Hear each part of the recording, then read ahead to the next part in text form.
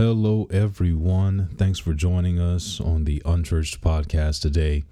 I am on a solo mission here again without Sean, but he is coming back soon enough. Don't ask me for a date. He'll come back as soon as he's ready.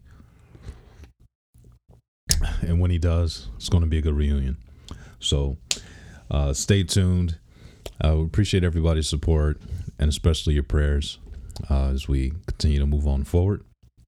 So we're going to keep doing what we do, getting behind this microphone, and the endeavor, of course, is to continue to drop out episodes every Sunday and Wednesday. I tell you what, you guys listening and the support and the messages, it means the world. So thank you for reaching out, and thank you for sticking with us, and keep on praying, and we'll keep this thing going. Your support means the world. So thanks for listening, and happy recording day.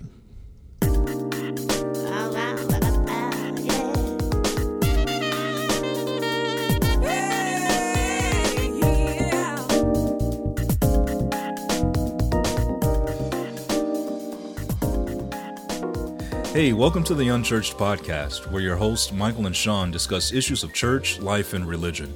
No subject is off limits, and our honesty and humor drives our discussion. We welcome you to sit in on the conversation and laugh with us as we challenge serious things. So pour your drink, kick your feet up, and let's get started with the show.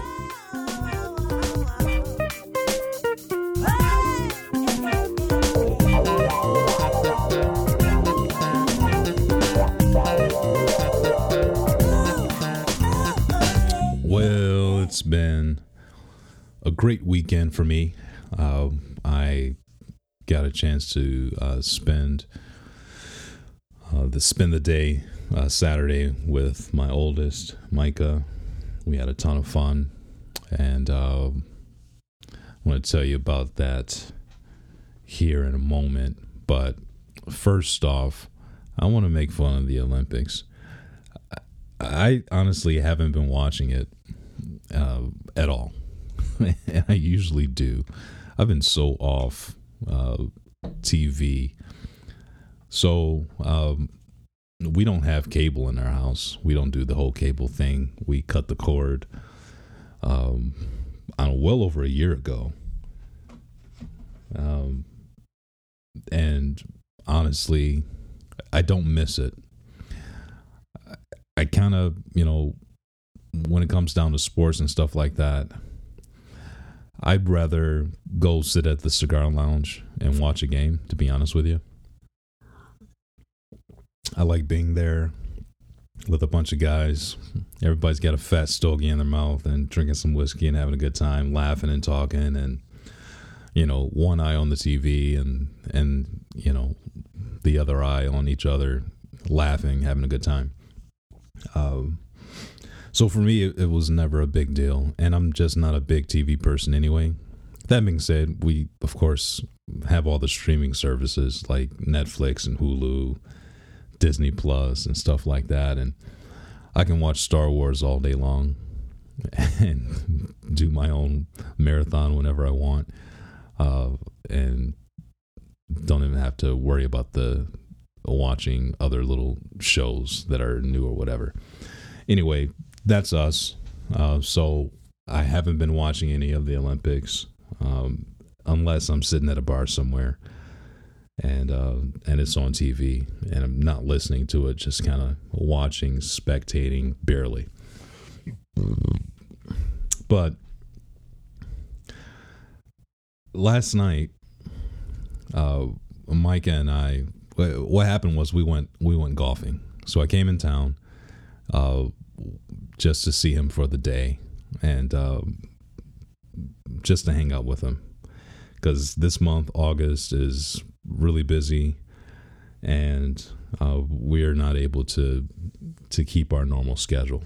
So this weekend, I made it a point to go over there and just stay the night and have some fun with him.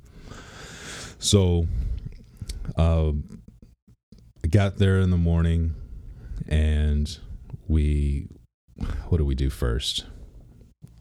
first thing we did was go get lunch. And we went to Brewery Vivant in Grand Rapids. And it's amazing. I think it's the first bar I ever took him to. But it's super family friendly. The whole GR town is super family friendly. When it comes down to kids, you go to breweries during the day. They all open up, around noon, 11 o'clock or noon. And there's always kids there with their parents. And the parents are always day drinking. What a town. I know it sounds bad, but who cares? It's an old church, and they've turned it into a brewery. Whatever. And it's awesome. They got a ton of taps. They make their own stuff. It's pretty cool. After we had a nice lunch, and I had a couple flights that were very tasty, we went golfing for 4 hours and took them to a nice golf course in Grand Rapids. That was our first time playing that course together. And I spanked him. He always beats me in golf by a few strokes. But this time I slaughtered him on this brand new course. And I am happy about that. You may think that I sound like a bad dad spanking my kid, but you don't know. You don't know me. You don't know my story. He kicks my butt in everything. And so for me to be able to beat him in golf this weekend was just magical. We had a good time. We both suck, by the way. Like, we're not professionals by any means. We can't even be considered amateurs. We are like beginners. Like, when we get out on the golf course, it's like we are swinging a club for the very first time ever. But that being said, whatever. It was basically the best round of golf I've had in my life. It's pretty cool. And I still sucked. Like, seriously, I beat him by 60 strokes. He played terrible. But it was so much fun at the same time. Afterwards, we went to another brewery. We went to Founders, and we're sitting down. The place was absolutely packed, so crowded. And they had the Olympics on the TV, of course. And we're sitting there. We're drinking our drinks, looking at the TV, and I couldn't figure out what it was. I'm watching. These guys are on a basketball court, it looks like. There's a mini, it's not a soccer goal. It was more like the size, just a little bit larger than a hockey goal. And a goalie there. And these guys are running around the court with this little ball in their hand. And they're knocking each other down. It was almost like rugby. But they didn't have, it wasn't that big of a ball. It was a smaller ball.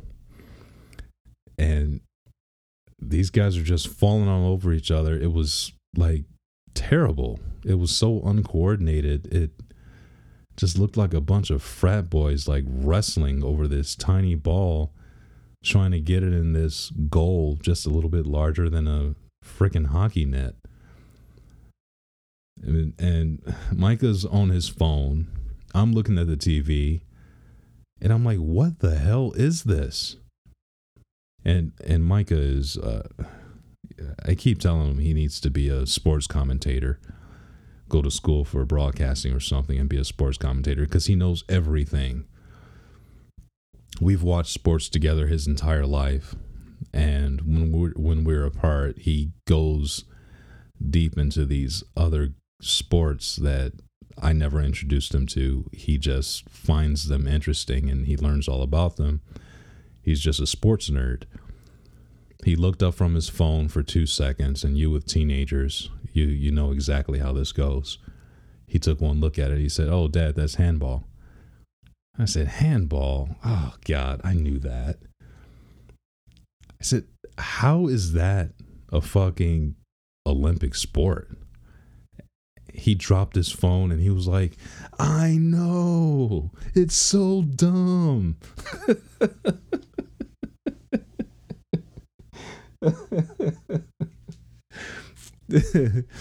This kid loves all sports. He literally dropped his phone, threw his hands on the table, and was like, I know, this is so dumb. It was so funny. We laughed so hard. No clue why it's an Olympic sport, but it is what it is. And it got me to thinking. I'm sure over the last 100, 20 years, 100, whatever, 120, I think I can't tell you when was the first Olympic game. Alexa, when was the first Olympic game? Sorry, I don't know that. You don't know that. Alexa, what year was the first Olympic Games? The first modern Olympic Games were held in Athens, Greece, from April 6th I knew that. to 15th, I knew. 1896. 1896. 141 athletes from 14 countries. Okay, Alexa, stop. That's enough. Shut up, bitch. Damn. Athens, Greece, 1896. All right, so there you go. So 120 something years. 120 something years, the modern day Olympic Games. First one in Greece, 1896. Anyway,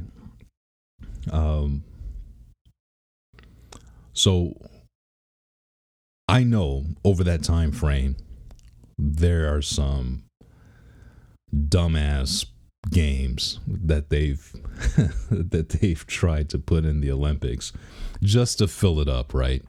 So I started doing some research, and here's a few that I thought were very interesting. There's this one played in the 1904 Olympics in St. Louis, Missouri. Get this, called Plunge for Distance. It was basically you jump in a pool and you see how far you can float without moving a muscle. You move a muscle, you're disqualified. I know what you're thinking. Yes, this was an Olympic sport. William Dickey, Billy Dickballs. He won the gold for going 19.05 meters. You got to see how far you can travel in 60 seconds. How about that? He jumped into a pool, went for 19 meters in 60 seconds, and won gold. 1904 Olympics. Isn't that great? Then there was this other one that blows my mind.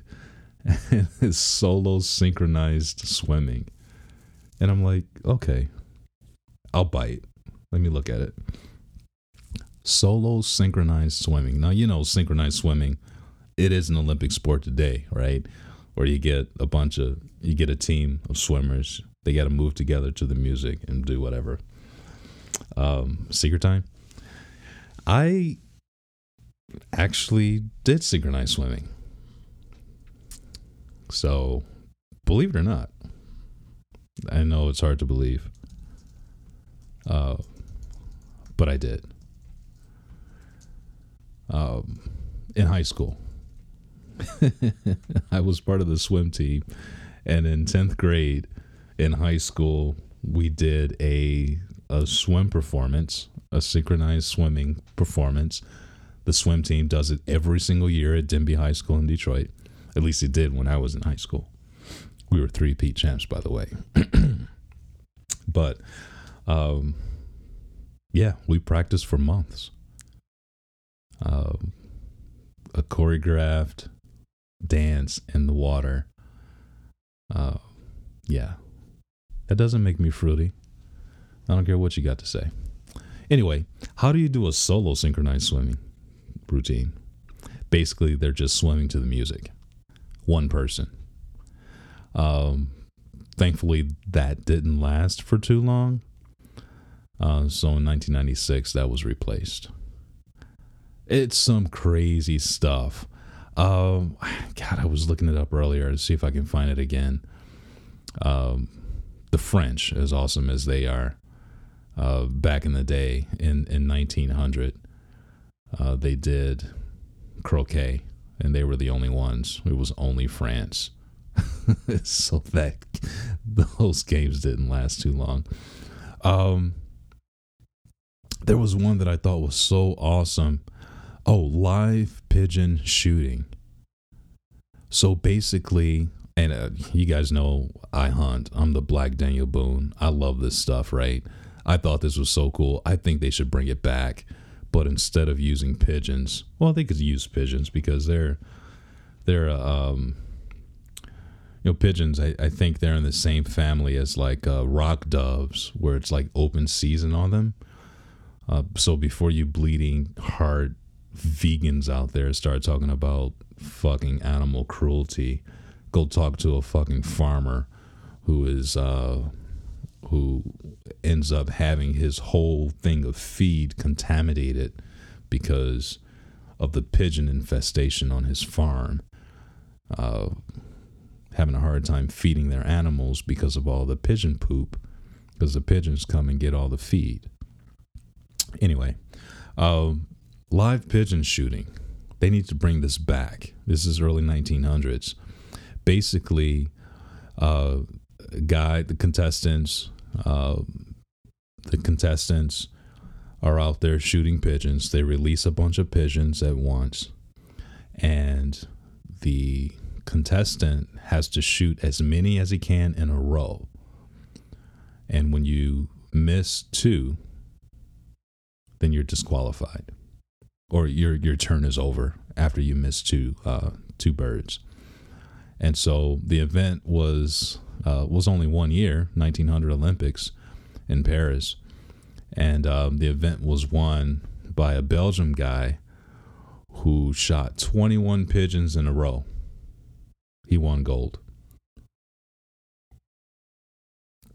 So by the end of the event, there were 300 pigeons that were dead. There were over 300 pigeons dead on the field. So that's pretty cool. What I don't know is what they did with the pigeons after they were all shot. Did somebody clean them up and like eat them? Because that would be cool. They probably did, and they probably just threw them away. I don't know. But if I was there, I would have been the guy like, hey, I've got this charitable organization in Detroit. It's a big freezer that I own, and I'll be happy to take all of these birds and clean them up and fill the freezer, and I'll share them, I promise. That's some good meat. If you've never had pigeon, you should try it. Anyway, so I thought it was fun. So Micah and I, we sat there for a while, just talking about stupid Olympic games and how some of them just make no sense at all. But hey, different cultures around the world. It is the entire world, right? All these different countries that are participating in the sporting events and,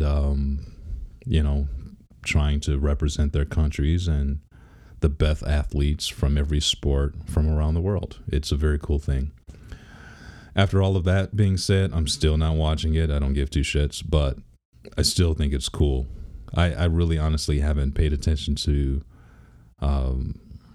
the Olympics since Michael Phelps lost sponsorships for smoking a bowl. So I've been kind of checked out ever since then.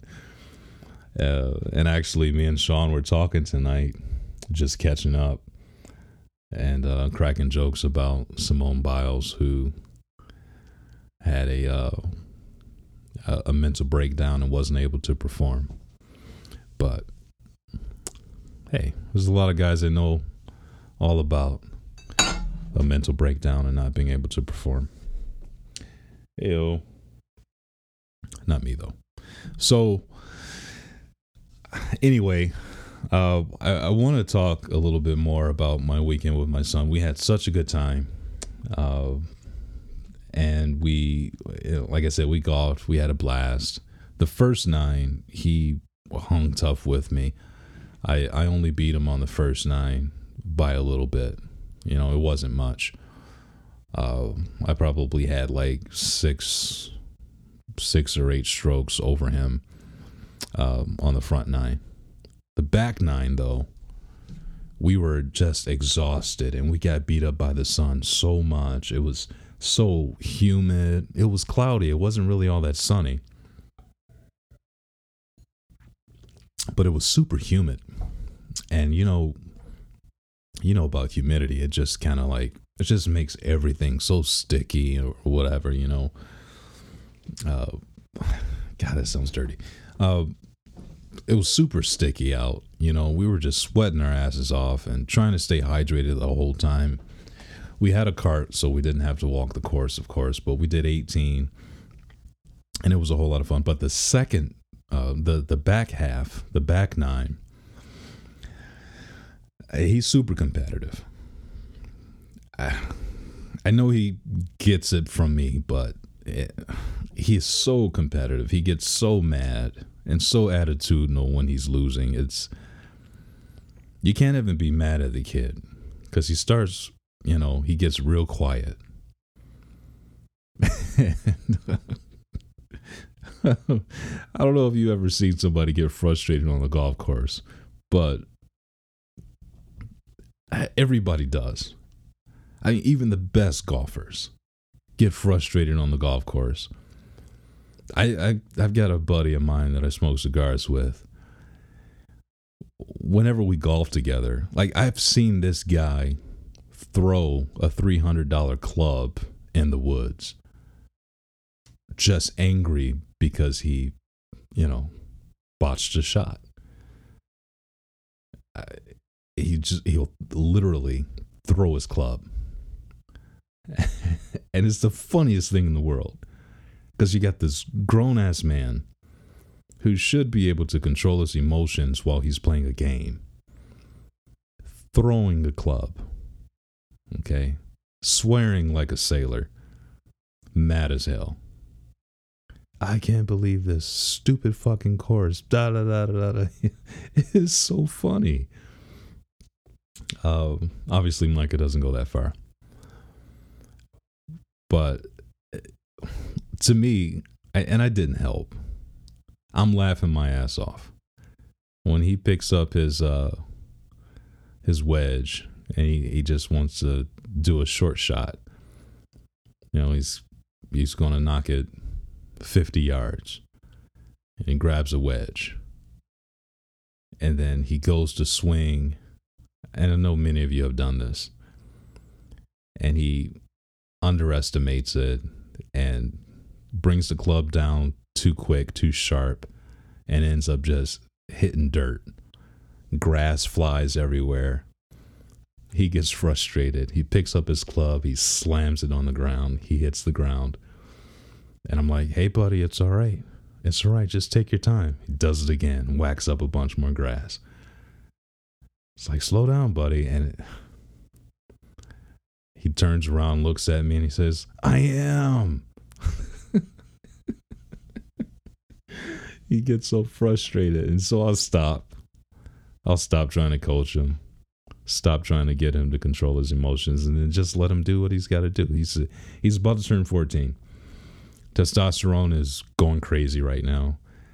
He's got hair on his legs. He's got hair on his arms. He's got hair underneath his nose. And his voice is getting deeper. He's almost as tall as me. And he's a growing boy, growing teenager. And he's still trying to manage his anger, and his testosterone level is just turning him into a man. It's difficult to deal with. We had a ton of fun. I want that to be stressed. We had a ton of fun. But there was also a lot of managing his emotions, letting him express himself, but also checking him when he got disrespectful or, whatever. He gets out of tone. He needs a reality check from dad. The dad will still knock his ass out if he ain't careful. Stuff like that. Still having discipline, but still allowing him to express himself and to explore his emotions and stuff like that. I've heard it said, some people say that, that having toddlers, which I have one, Max is almost 2, having toddlers was hard. And that, it's hard fighting over, getting them off of pacifiers, getting them to sleep on a regular time, getting them potty trained, and all of these developmental steps that you got to go through. It's hard doing all of that. But once you have a teenager, you wish you had those days where all you had to do was worry about a pacifier and potty training. Because having a teenager is so difficult.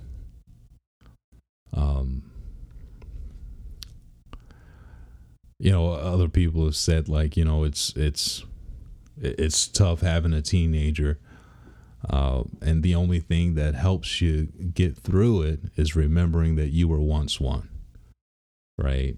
And that's that's something that I keep in mind as I'm parenting my teenager, that I was once one, and I remember being at his age and being at the stage where he's at, where he wants to be alone and he wants to be with you. He wants to talk, then he doesn't want to talk. He's hungry, but he doesn't want to eat. Everything is no, fine, short answers. I read this quote earlier.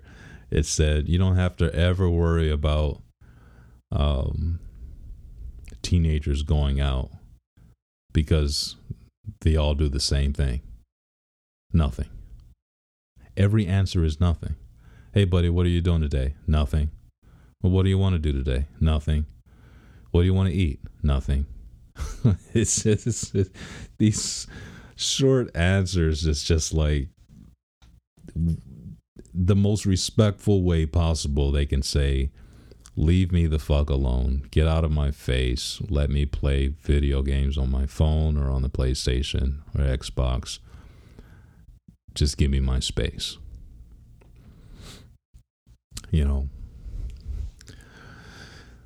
With toddlers, like with Max, it's like, man, I'd love for him to just fucking go to bed and take a 3-hour nap in the middle of the day. Like, come on, go to sleep. I think I told you guys about the book that we have. It's called Go the Fuck to Sleep. It's a great book, by the way. If you don't have it, you should buy it. And it's a great read. It's a very, very good read. As a matter of fact, I think one day I'll read it. I'll read it and put it out there, and it'll just be like a bonus episode. One day I'll just read that book, Go the Fuck to Sleep. It's great. And then you'll have it, and you can give it to you can let your kids listen to it, and I'll read your kid bedtime stories. It'll be fun. Trust me, it'll be fun. Anyway, it's like, even if just for an hour, just go to sleep. Go to sleep, Max. Give me an hour to myself so that I can take a shit and eat some lunch and take a shower. Because of course I got to take a shower after I take every shit. But with teenagers, it's totally opposite.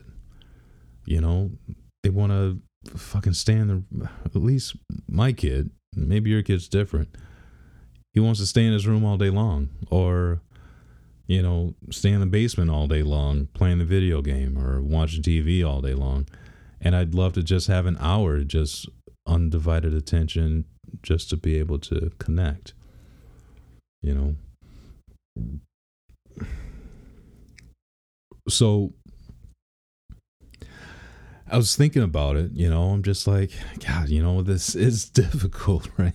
It's so difficult having, you know, two kids with this humongous age gap of 11 years, 12 years, actually.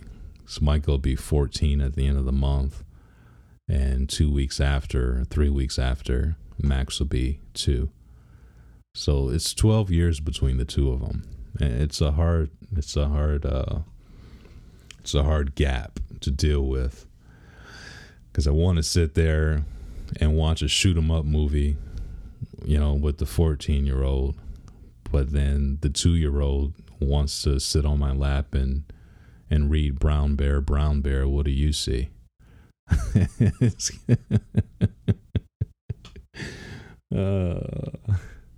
We're sitting there trying to watch Star Wars, and Max brings me a book. Where's Maisie?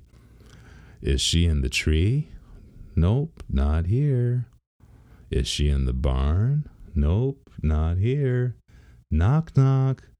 Who's there? It's Maisie. You know, it's just... And Micah's looking at me like, dude, can we please just watch Star Wars? It's hard to balance it out. It really is. It's tough. But it's the greatest job that a man can have. Is to be a father, I think, in my opinion.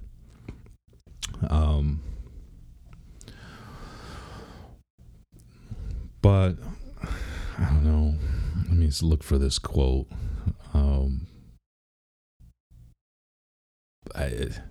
So I found this quote, and I wanted to share it, and I wanted to bring out a further thought. So raising a teenager is hard, and I don't know who wrote this, but it's here, whatever. RaisingTeensToday.com if you want to look it up. When you're a parent, you look for these resources to help you, right? Because the way my parents did it, my parents are very simple people. They're just like, yeah, you know, we taught you what we knew. And that was it. And it's like, hey, how do you do this? Hey, you know, you just do it. These were simple back then. It wasn't internet. It wasn't, you couldn't fucking Google something and say, how do you do this? No, you learned from the previous generation. It's like we're trying to get Max off of pacifiers, right? We're working through this. It's hell. It's hell, literally hell on earth. You take the pacifier away and he screams at you and and rolls his head back and jumps out of your arms, and you know, it's like, give me that pacifier, buddy.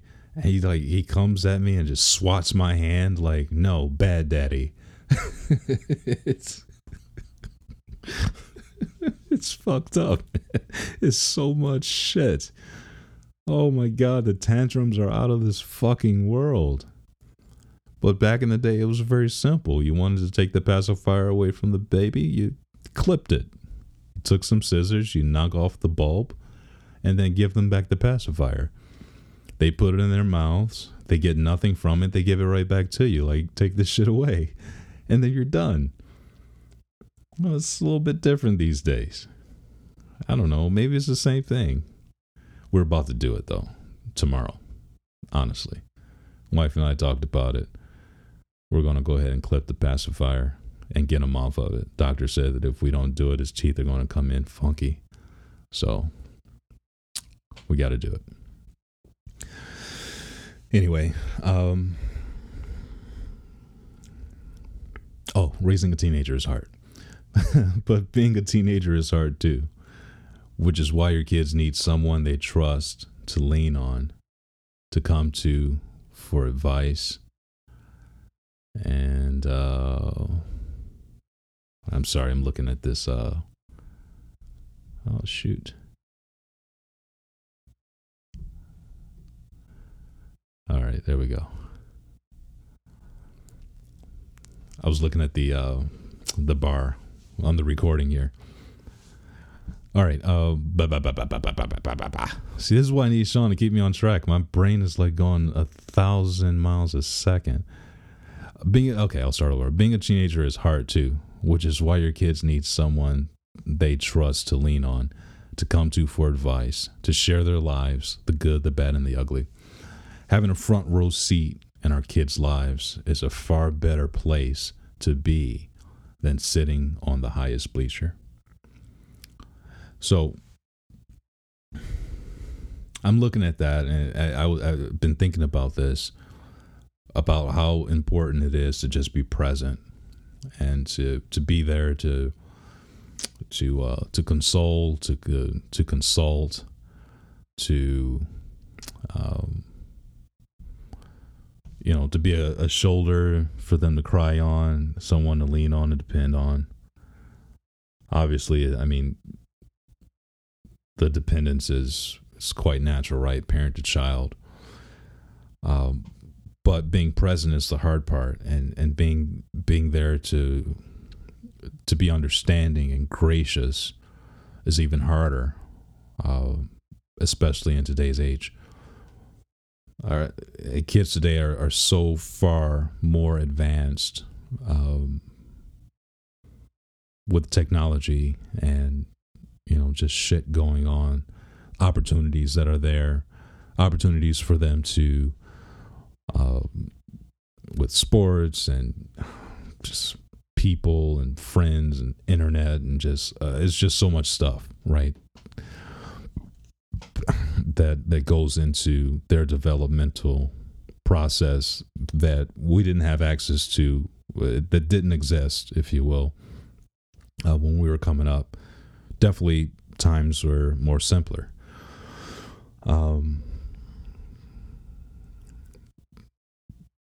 I think the most important thing, at least from my perspective, is being present and putting in effort. Even when it seems so hard and so difficult, and sometimes it feels like it's, the kindness goes on deaf ears, if you will. I don't know a better way to say it. That's just the way it came out. Like the effort that you're putting in is unappreciated. But as I said, I can look back and see myself at his age and see how I acted and how I was as well. And I can understand that it's just a developmental phase. And that's just the way kids work, right? They go through phases. The terminology for babies now is leaps. They go through these different developmental leaps. And that doesn't stop, right? No matter how old the kids are, if they're still kids, they're still going through developmental leaps. Chemicals are still washing over their brains. They're getting smarter. They're getting sharper. Their memory is getting stronger. Muscle recognition, on and on and on. They're maturing. They're growing. And I think a big key is to never forget that they're still growing and still developing. And it's important to never treat them as if they are already fully developed. I read a quote earlier that said, "I'm trying to do my job to prepare my life, my teenager for life and the things to come. But it's very hard to do when they already know everything." Because that's what it seems like, Like my kid was yelling back at me as I'm like, "Keep your head down. Slow down. You're okay. You got this, buddy." He snaps back at me and says, "I know." They already know everything, right? But they don't, obviously. And we still have to be there to teach. Anyway, the more I thought about the weekend and just my process of the way I do things, just trying to appreciate the time that I had with him as I'm hugging him goodbye Saturday night. I gave him a hug and a kiss, and I said, "Thank you so much for spending the day with me. I enjoyed it so much. I had so much fun with you today. Thank you so much for hanging out with me today." Now, I drove 3 hours. I spent all the money buying food and golf. We went to the golf store. I bought him a new glove. And, I bought his clubs. I bought all of his balls and his tees and just everything. Doesn't matter what I did.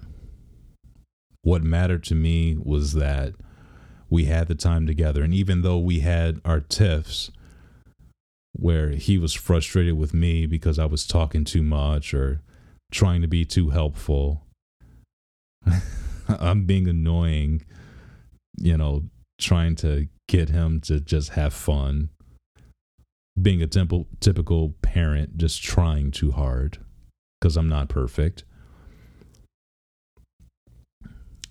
At the end of the day, I'm still like, thank you, son, for spending time with me. That was so awesome. I had so much fun. My heart was so full at the end of the day, just being able to hang out with him and have fun.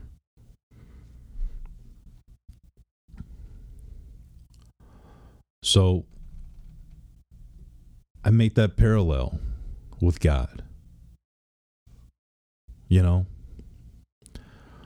was thinking about my relationship with God, thinking about how possibly I don't know the mind of God. All I know is what Scripture tells me. And I know what I feel in my heart or in my spirit, man, from my relationship that's based on faith with him. And I think to myself that if I have that kind of appreciation of the time that I have with my son, my natural son, who I don't see every day, I only see him on the weekends, and it's not even every weekend. I try to maximize all the time that I can with him. How much more does God appreciate time with us? I mean, think about it. A typical Christian is going to, maybe pray an hour a day or something like that, maybe less, maybe more. Depends on where you're at, right? How much does God appreciate that time? Maybe you only spend about an hour a week praying, reading your Bible, whatever. And here's the kicker, right? When we start talking about relationship with God, the most typical Christian thing to do is to put it in terms of praying and reading your Bible. But I've talked about Brother Lawrence, who was the subject of the book, The Practice of the Presence of God. How that book completely broadened my understanding of what it means to have a relationship with God. It broadened my understanding of what experience with God can be. How it doesn't have to be regulated to a specific prayer time or a time of study or even time of service in church. Those are very small aspects or small slices of the whole pie, as far as I'm concerned. So my relationship with my son is not just being able to talk on the phone for 5 minutes in a day. That is not an apt description or that's not an apt measurement of the intimacy of my relationship with my son. Being able to talk to him on the phone for 5 minutes a day. Honestly, if that's all that we had, that wouldn't be enough to constitute a relationship. Right? I mean, just think of it in these terms.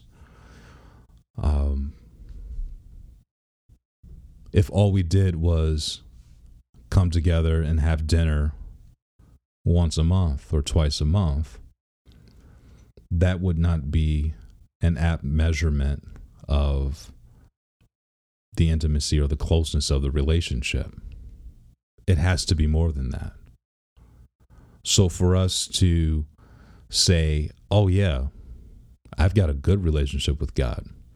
I pray for an hour a day. Or I pray a half an hour and I read my Bible for a half an hour. Well, if you think that that is an indication of a healthy relationship with God, you're missing it. You're missing a strong...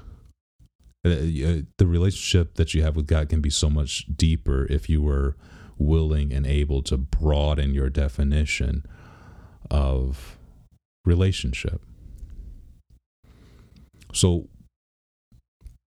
what was great about that book, The Practice of the Presence of God, is that it was actually more about constant communication, constant communion with God, an ever-present awareness of his intimacy with God, of his need of his presence, of the requirement of feeling close to him all day long amidst every single chore that he had to do that day, amidst every conversation that he's had with other people. An ever-present awareness of the closeness of God, that he's near to him. That defined Brother Lawrence's relationship with God. My wife and I talk all the time. We text all day long. It gets kind of annoying, but she'll be in the basement and I'll be in the kitchen, and then she'll text me. Sometimes I get annoyed and I'm just like, damn it, will you just walk up the stairs and just talk to me face to face? But even with that, I have to recognize that our level of intimacy that we have requires constant pulse checks and check-ins. How you doing? What are you up to today? What's going on? Being a part of each other's day every single day is a vital aspect of our intimacy. Being able to check in with each other and even if it's just for a moment, many different moments throughout the day, it's a practice of being present with one another and being able to just have a moment to relate, even if it's just as simple as me coming down to the basement where she's at and just walking up to her from behind, giving her a kiss on the cheek. She stands up, we'll hug for a minute and just talk. I told you guys before, I'm an expert hugger. It's what I do. We'll just hug, talk for a minute while she's in my arms. I'll kiss her forehead, kiss her cheek, get a hard on and say, all right, I love you, and go back upstairs. You know, intimacy is so much greater than, you know, just one thing. You can't just define it by one thing. And I believe that relationship with God is the same way. I truly believe that if all you do is go to church on a Sunday or a Wednesday night and you pay your tithes, and you listen to the worship music and lift your hands, if you think that that defines your relationship with God, you're sadly mistaken, in my opinion. And I think the same thing when it comes down to kids or to marriage. If you think that just like going out with your wife once a week to a nice dinner, just the two of you, equals intimacy in your marriage, I think that you are sadly mistaken. If you just, talk to your kid on the phone, in my case, if I just talk to Mike on the phone for 5 minutes a day, and I think that that equals intimacy with him or relationship with him, I'm sadly mistaken. It's so much greater than that. But all of that being said, I think the culmination of the weekend for me, recognizing my appreciation for the time that I spent with my son, I think that the way that God feels about us is so much greater, so much more purity, so much more intimacy, and a deeper understanding or concept of love than what we could ever imagine. Even if all you did was that Sunday worship or that Wednesday worship service, if all you did was pray for an hour or a half an hour and read your Bible for a half an hour a day, I still think that God would take that as, I guess essentially what I'm trying to say is that the same appreciation that I had for that time with my son this weekend, I think God would take even less from us and be overjoyed. I think that his level of love for us and his level of adoration of us as his children is so much greater than what we could ever have for our kids, to where you don't have to worry about disappointing him. You don't have to worry about hurting his heart because you didn't pray today, or because you skipped church on Sunday, or because you no longer go to church at all. I think relationship with God is so much deeper than what we think that it is, that just the very fact that we profess faith in him and faith in his son, the faith in the sacrifice of the cross that Jesus made for us, our faith in him, I think speaks so much louder volume to God than what we could ever know. I believe that he really does appreciate every ounce of time that we give and every ounce of effort that we give into building relationship with him. And the more I think about it, the more I want to give more. The more I think about how little I give God and how much he appreciates the little that I give him, it makes me want to give him more. Understanding that my capacity to know the love of God is so small, but his capacity to give is so great, it makes me want to love him more. It makes me want to spend more time with him. It makes me want to include God in my day and in my conversations with people and in my work, in the chores that I do, as I'm washing dishes, as I'm cleaning up dog shit outside. Makes me want to commune with him more. I want to include God more and more into my life and into my everyday dealings with life. because I know it pleases his heart that much more. And I honestly believe that that is a huge part of maturity. I'm a firm believer that, because I came back around. When I was Micah's age, I fell away from my parents. I pushed away. I did the typical teenager thing. I did my own thing. I wanted to just be with my friends and run away as far as I could. But as I got older, and I realized that no matter how far away I ran from my parents stayed consistent in their love for me, that they never wavered in how they felt about me, that they still adored me. They were still proud of me for my accomplishments. They were still in love with me as their son. How much more is God in that same respect? How much more God?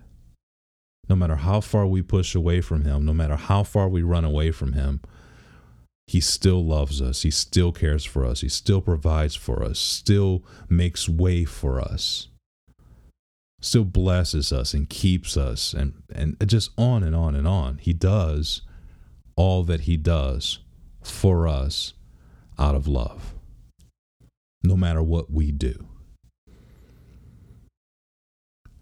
Romans 5 tells us that when we were yet in sin, in our furthest place away from God, Jesus still died for us.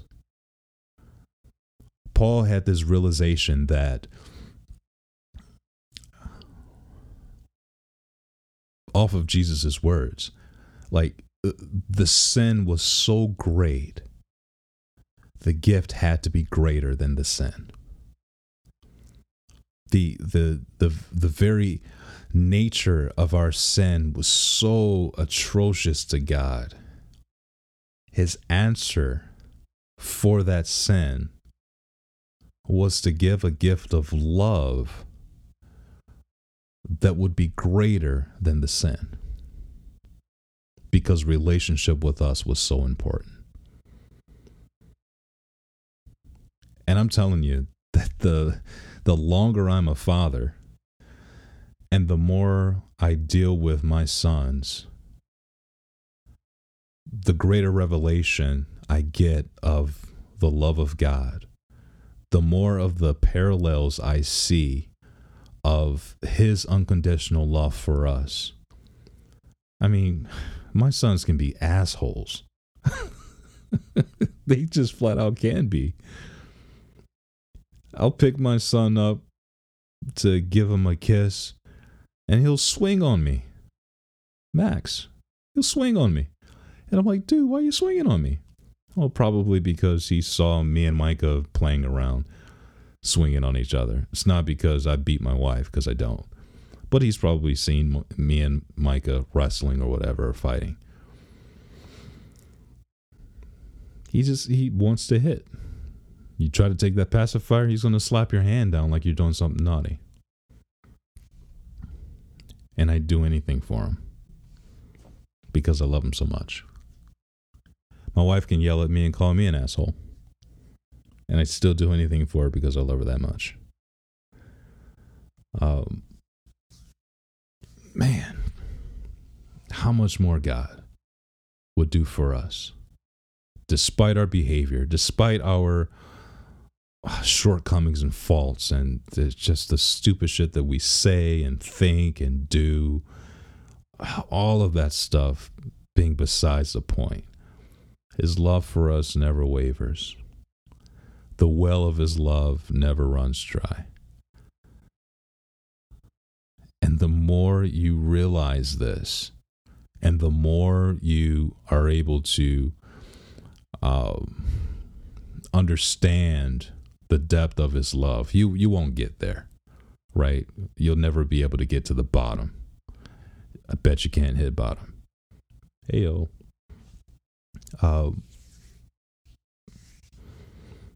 It should, if you are a true disciple of Jesus Christ, it should cause you to love him more. And I guess that's where that's the point that I want to bring home as I close this episode down. I've talked about this scripture before over and over again. The woman washes Jesus' feet with her tears, dries it with her hair. Peter and the other folks at the table in the room, they're amazed. Like, Jesus is supposed to be this great prophet. He should know the kind of woman that's touching him right now. He shouldn't be letting her touch him. Jesus said to Peter, he said, look, I walked into your house. You haven't washed my feet. But since I've sat down, this woman has not ceased to wash my feet with her tears and dry them with her hair. You didn't give me any water from my feet. And you know, just to nerd out for 1 second, it was customary in the Jewish culture at that time, when you walked into someone's home, especially someone as well-to-do as they were, there were servants that were there that would wash your feet for you. You would sit down. There was a chair at the door. You walk in. There's a chair there. You sit down. The servant would come, pour water over your feet, dry them off, and then you can walk into the house. That was customary. It is the same thing like my shoe Nazi wife. When you walk into the house, she politely asks you to take your shoes off. Okay? They would do foot washing. But anyway, Peter said, hey, if, or the man says, if he was a prophet, he would know the kind of woman that was doing this.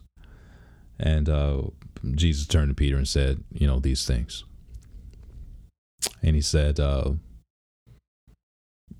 her sins, which are many, are forgiven, because she's loved much.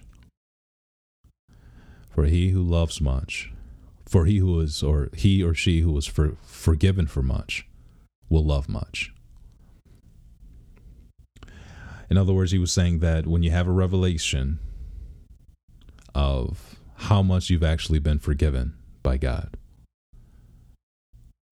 it sparks you to love him and to love others that much more.